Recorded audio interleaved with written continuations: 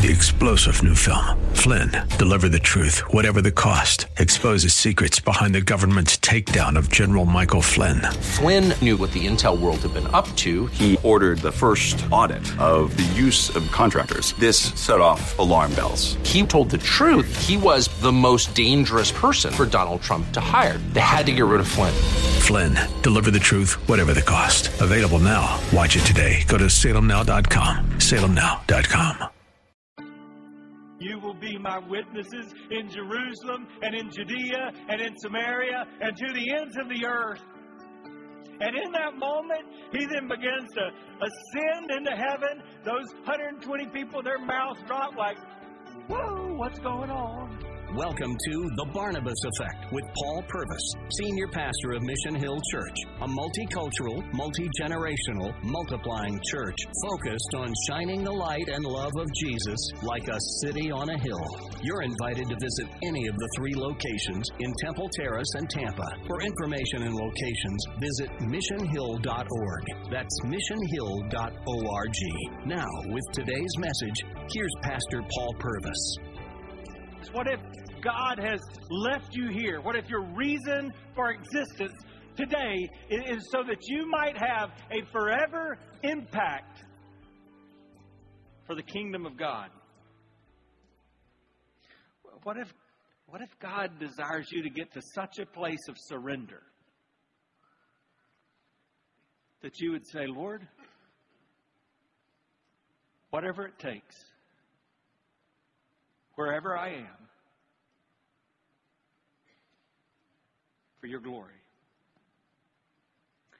One of my favorite stories about our community is the connection that we have with the great evangelist, Pastor Billy Graham. If you don't know that story, I didn't until I began to talk with the leaders of this church about becoming the pastor. And one of them took me just a couple of miles away, right on the river, on River Hills Road, where there is a historical marker, a plaque that says this.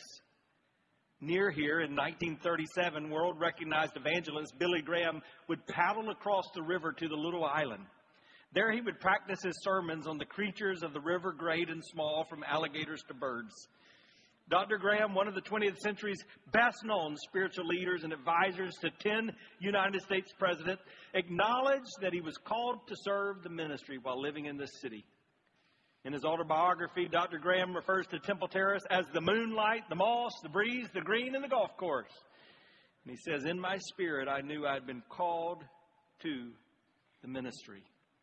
Dr. Graham attended nearby Florida Bible Institute. It later became Trinity College of Florida in 1937. I hear that story and I just think, man, what can God do through one individual who is completely sold out to Him, who gives his life for the kingdom of God every day, wherever he is? And then I think about this community. And I begin to think, wow, what could God do through one church made up of a lot of people who are completely, wholeheartedly sold out for God's kingdom and for His kingdom mission? So here's my question. What if God wants to do that through you? What if this church, what if Mission Hill Church is the church that He wants to use? Are you willing to be a part of that process? What if God wants to manifest His kingdom through us? To manifest means to visibly demonstrate, to show His power, to illustrate for all to see that God is who He says He is.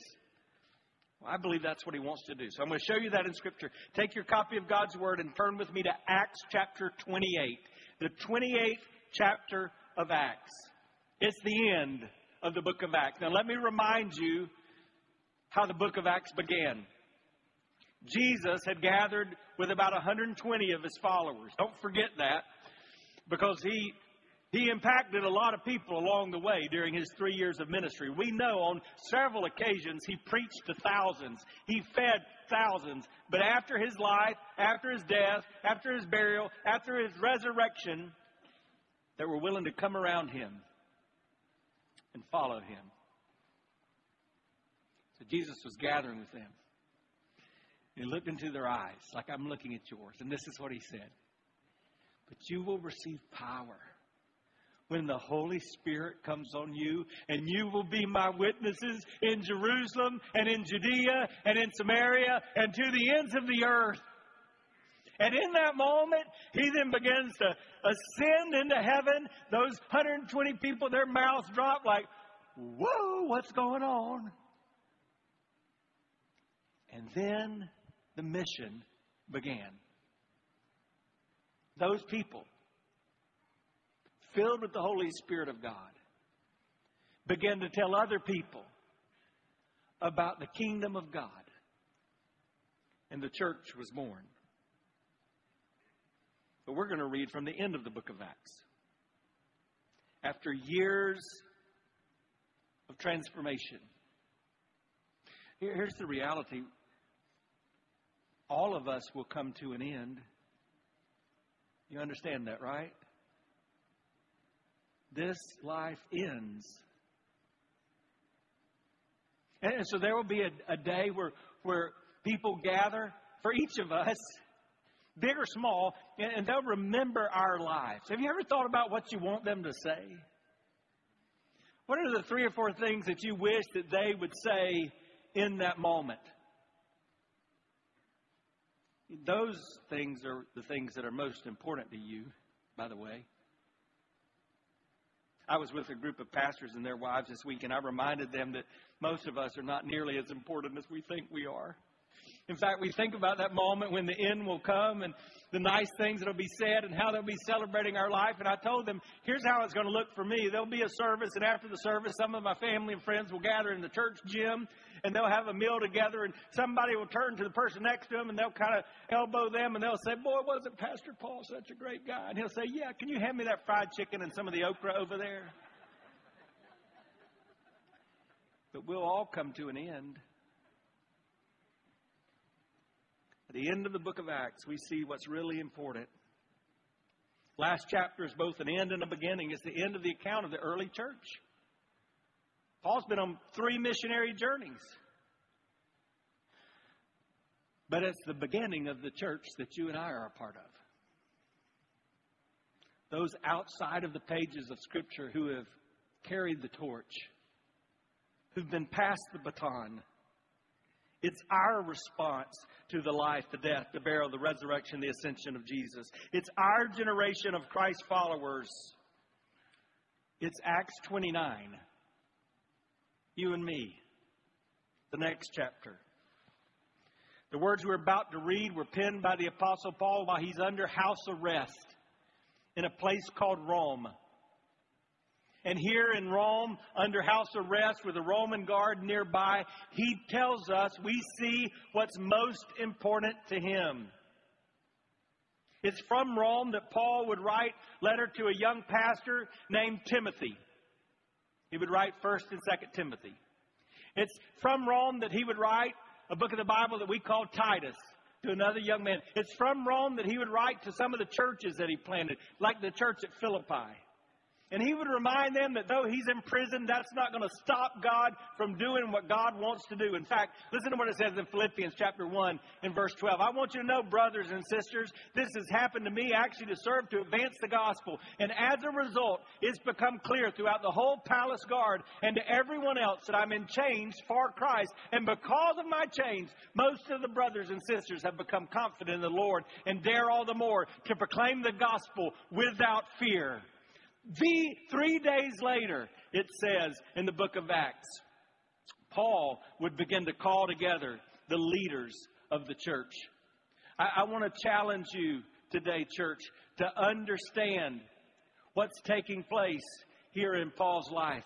He's saying that the discomfort that I go through in a temporary way, it's not going to prevent the gospel from going forward.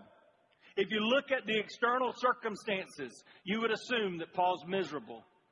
But the reality is, he's going to tell that church in Philippi that he's learned to be content in all situations. So I want you to look at where that 3 days later statement comes from. Acts chapter 28, beginning in verse 17. 3 days later, he called together the local Jewish leaders.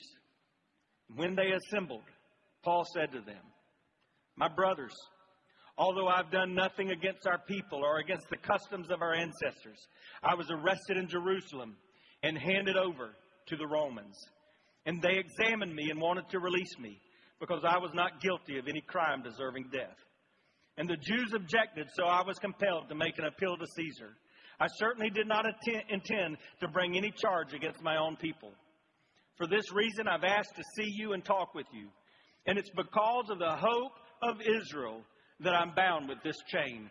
Now, I want to stop there because Israel's in the news. What in the world is he talking about the hope of Israel?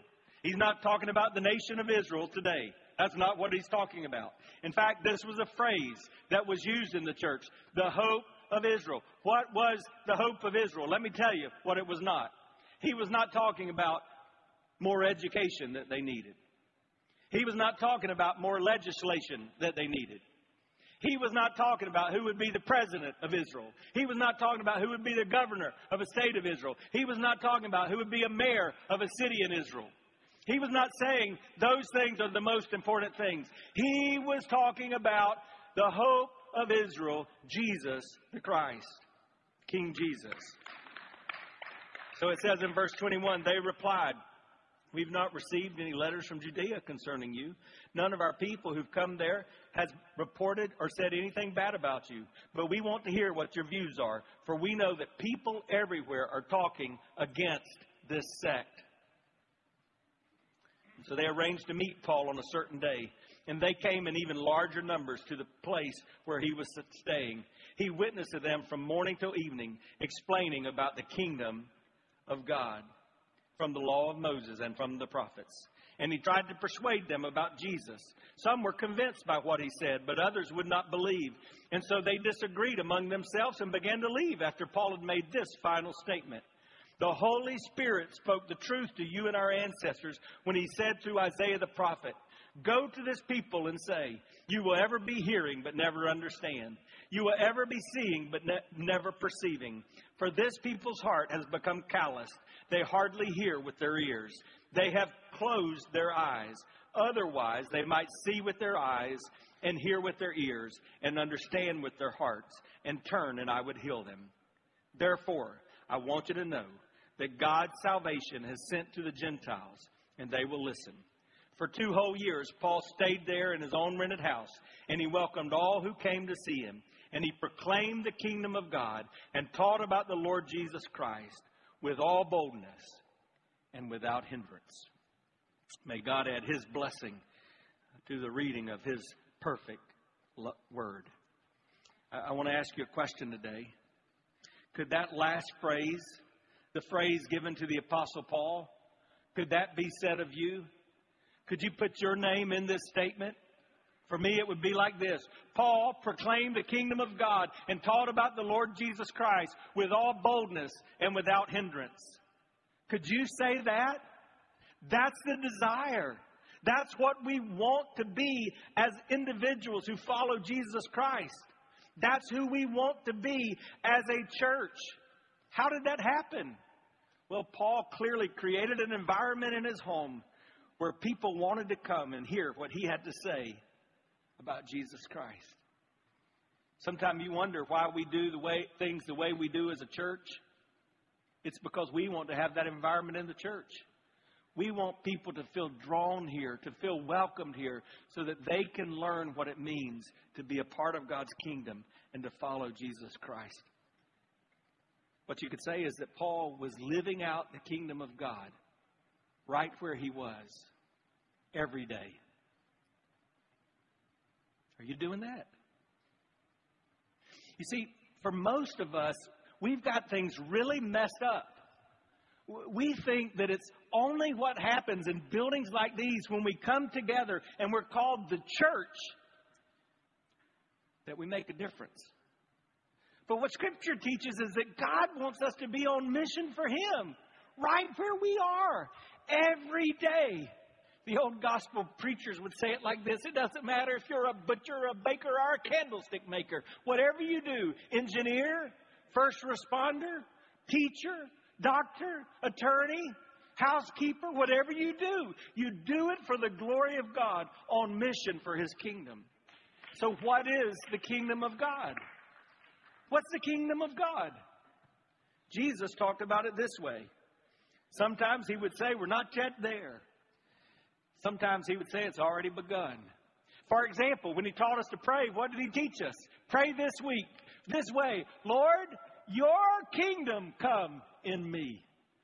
When He taught us to prioritize our life, what did He teach us to do? He said, seek first the kingdom of God and all His righteousness, and everything else will be added to you. Tony Evans, the great preacher, describes God's kingdom this way. He says it's the visible demonstration of the comprehensive rule of God in every area of your life. The visible demonstration. You know what that is? It's the manifest presence of the kingdom. God wants His kingdom to be manifested in your life. That's what Paul was doing. When the book of Acts ends by saying that he was proclaiming the kingdom every day for 2 years, he was manifesting the kingdom of God. Would you be willing to do that? That's really all I'm asking you today. Are you willing to determine to live your life surrendered to the rule of the King in every way, every day? Did you hear that? Are you willing to determine to live your life surrendered to the rule of the King in every way, every day? Well, what happened because of Paul's willingness, because of his determination? It's kind of an interesting thing. The Bible says that people just began to come to him. And for 2 whole years, he just stayed home. He wasn't in a church. He wasn't preaching a crusade. But right where he was, he manifested the kingdom of God.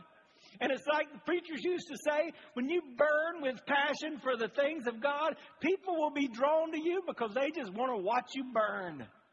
And they were watching Paul burn, and they wanted to hear more. And so one after one, they came to his house. Notice what it says in verse 23. They arranged to meet Paul on a certain day. They came in even larger numbers to the place where he was staying. He witnessed to them from morning to evening, explaining the kingdom of God.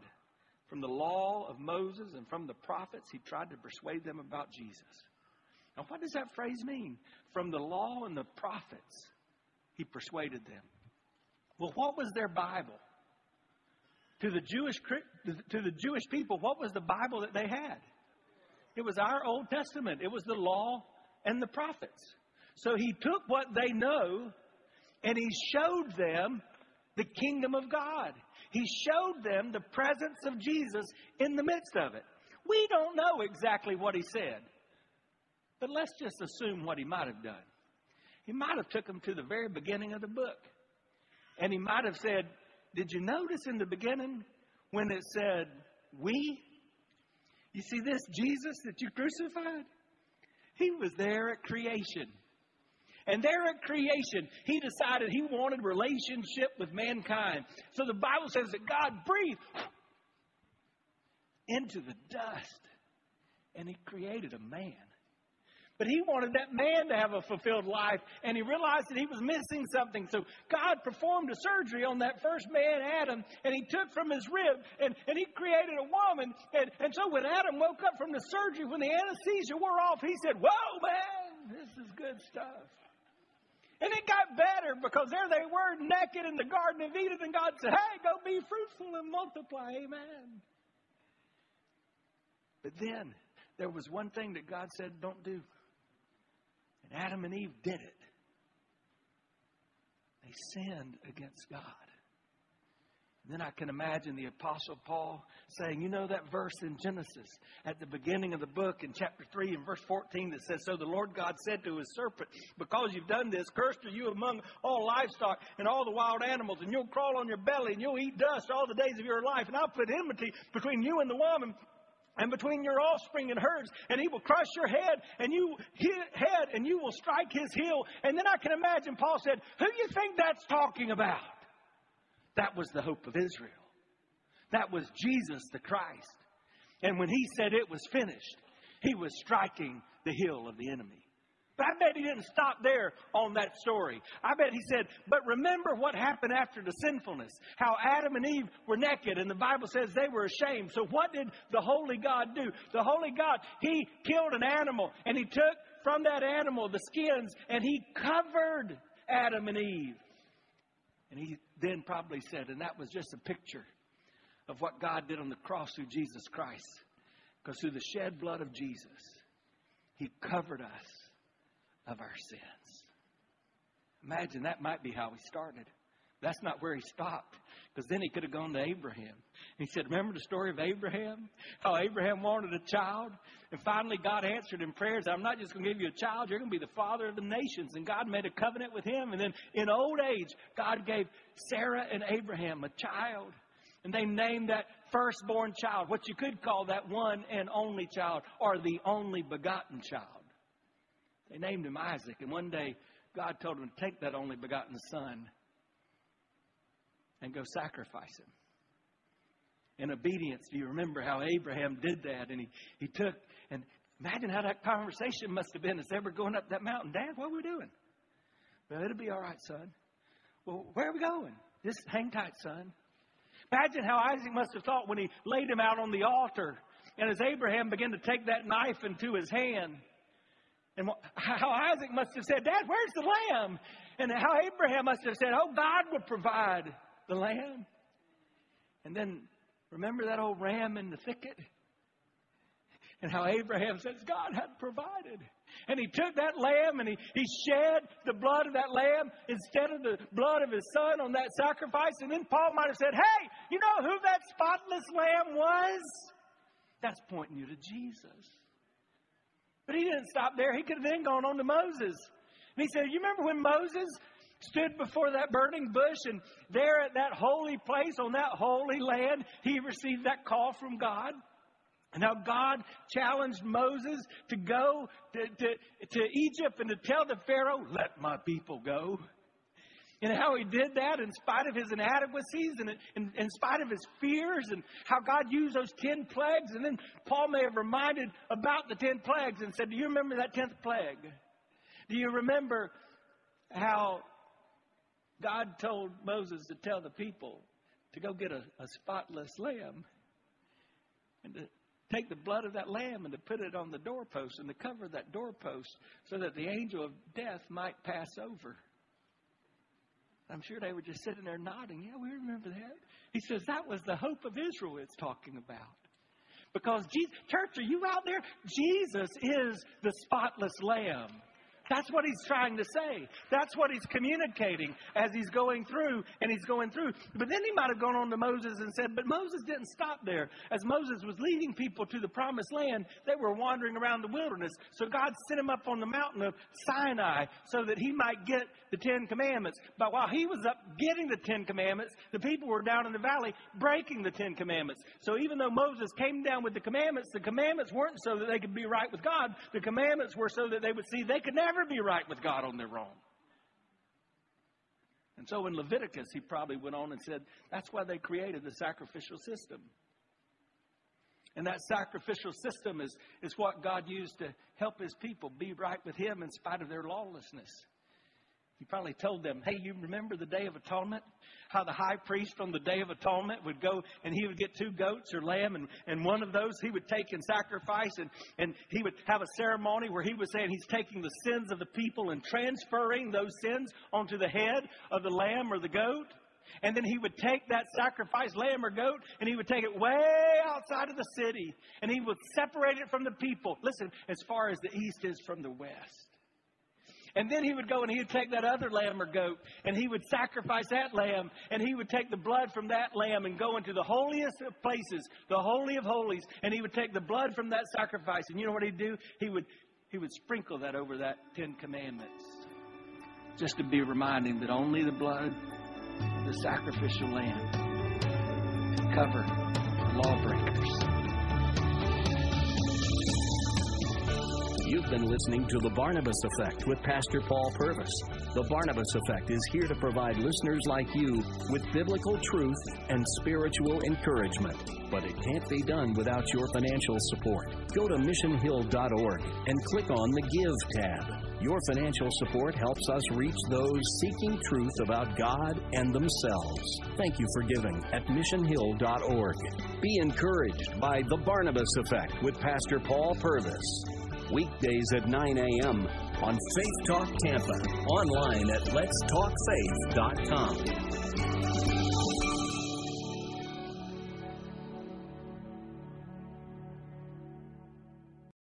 3-star General Michael J. Flynn, head of the Pentagon Intelligence Agency, knew all the government's dirty secrets. He was one of the most respected generals in the military. Flynn knew what the intel world had been up to. He understood its funding. He ordered the first audit of the use of contractors. This set off alarm bells. The explosive new documentary, Flynn, Deliver the Truth, Whatever the Cost, uncovers the facts behind this scandal. Flynn told the truth. He was the most dangerous person for Donald Trump to hire. I find out the worst enemy that I'm going to face in my life is right here in America. They took my assessment and they wanted me to change it. And I was like, I'm not changing it. They had to get rid of Flynn. With in-depth interviews, archival footage, and never-before-seen personal records of the man behind the headlines. I just felt like I was drowning. Flynn, Deliver the Truth, Whatever the Cost. Available now. Watch it today. Go to salemnow.com. salemnow.com.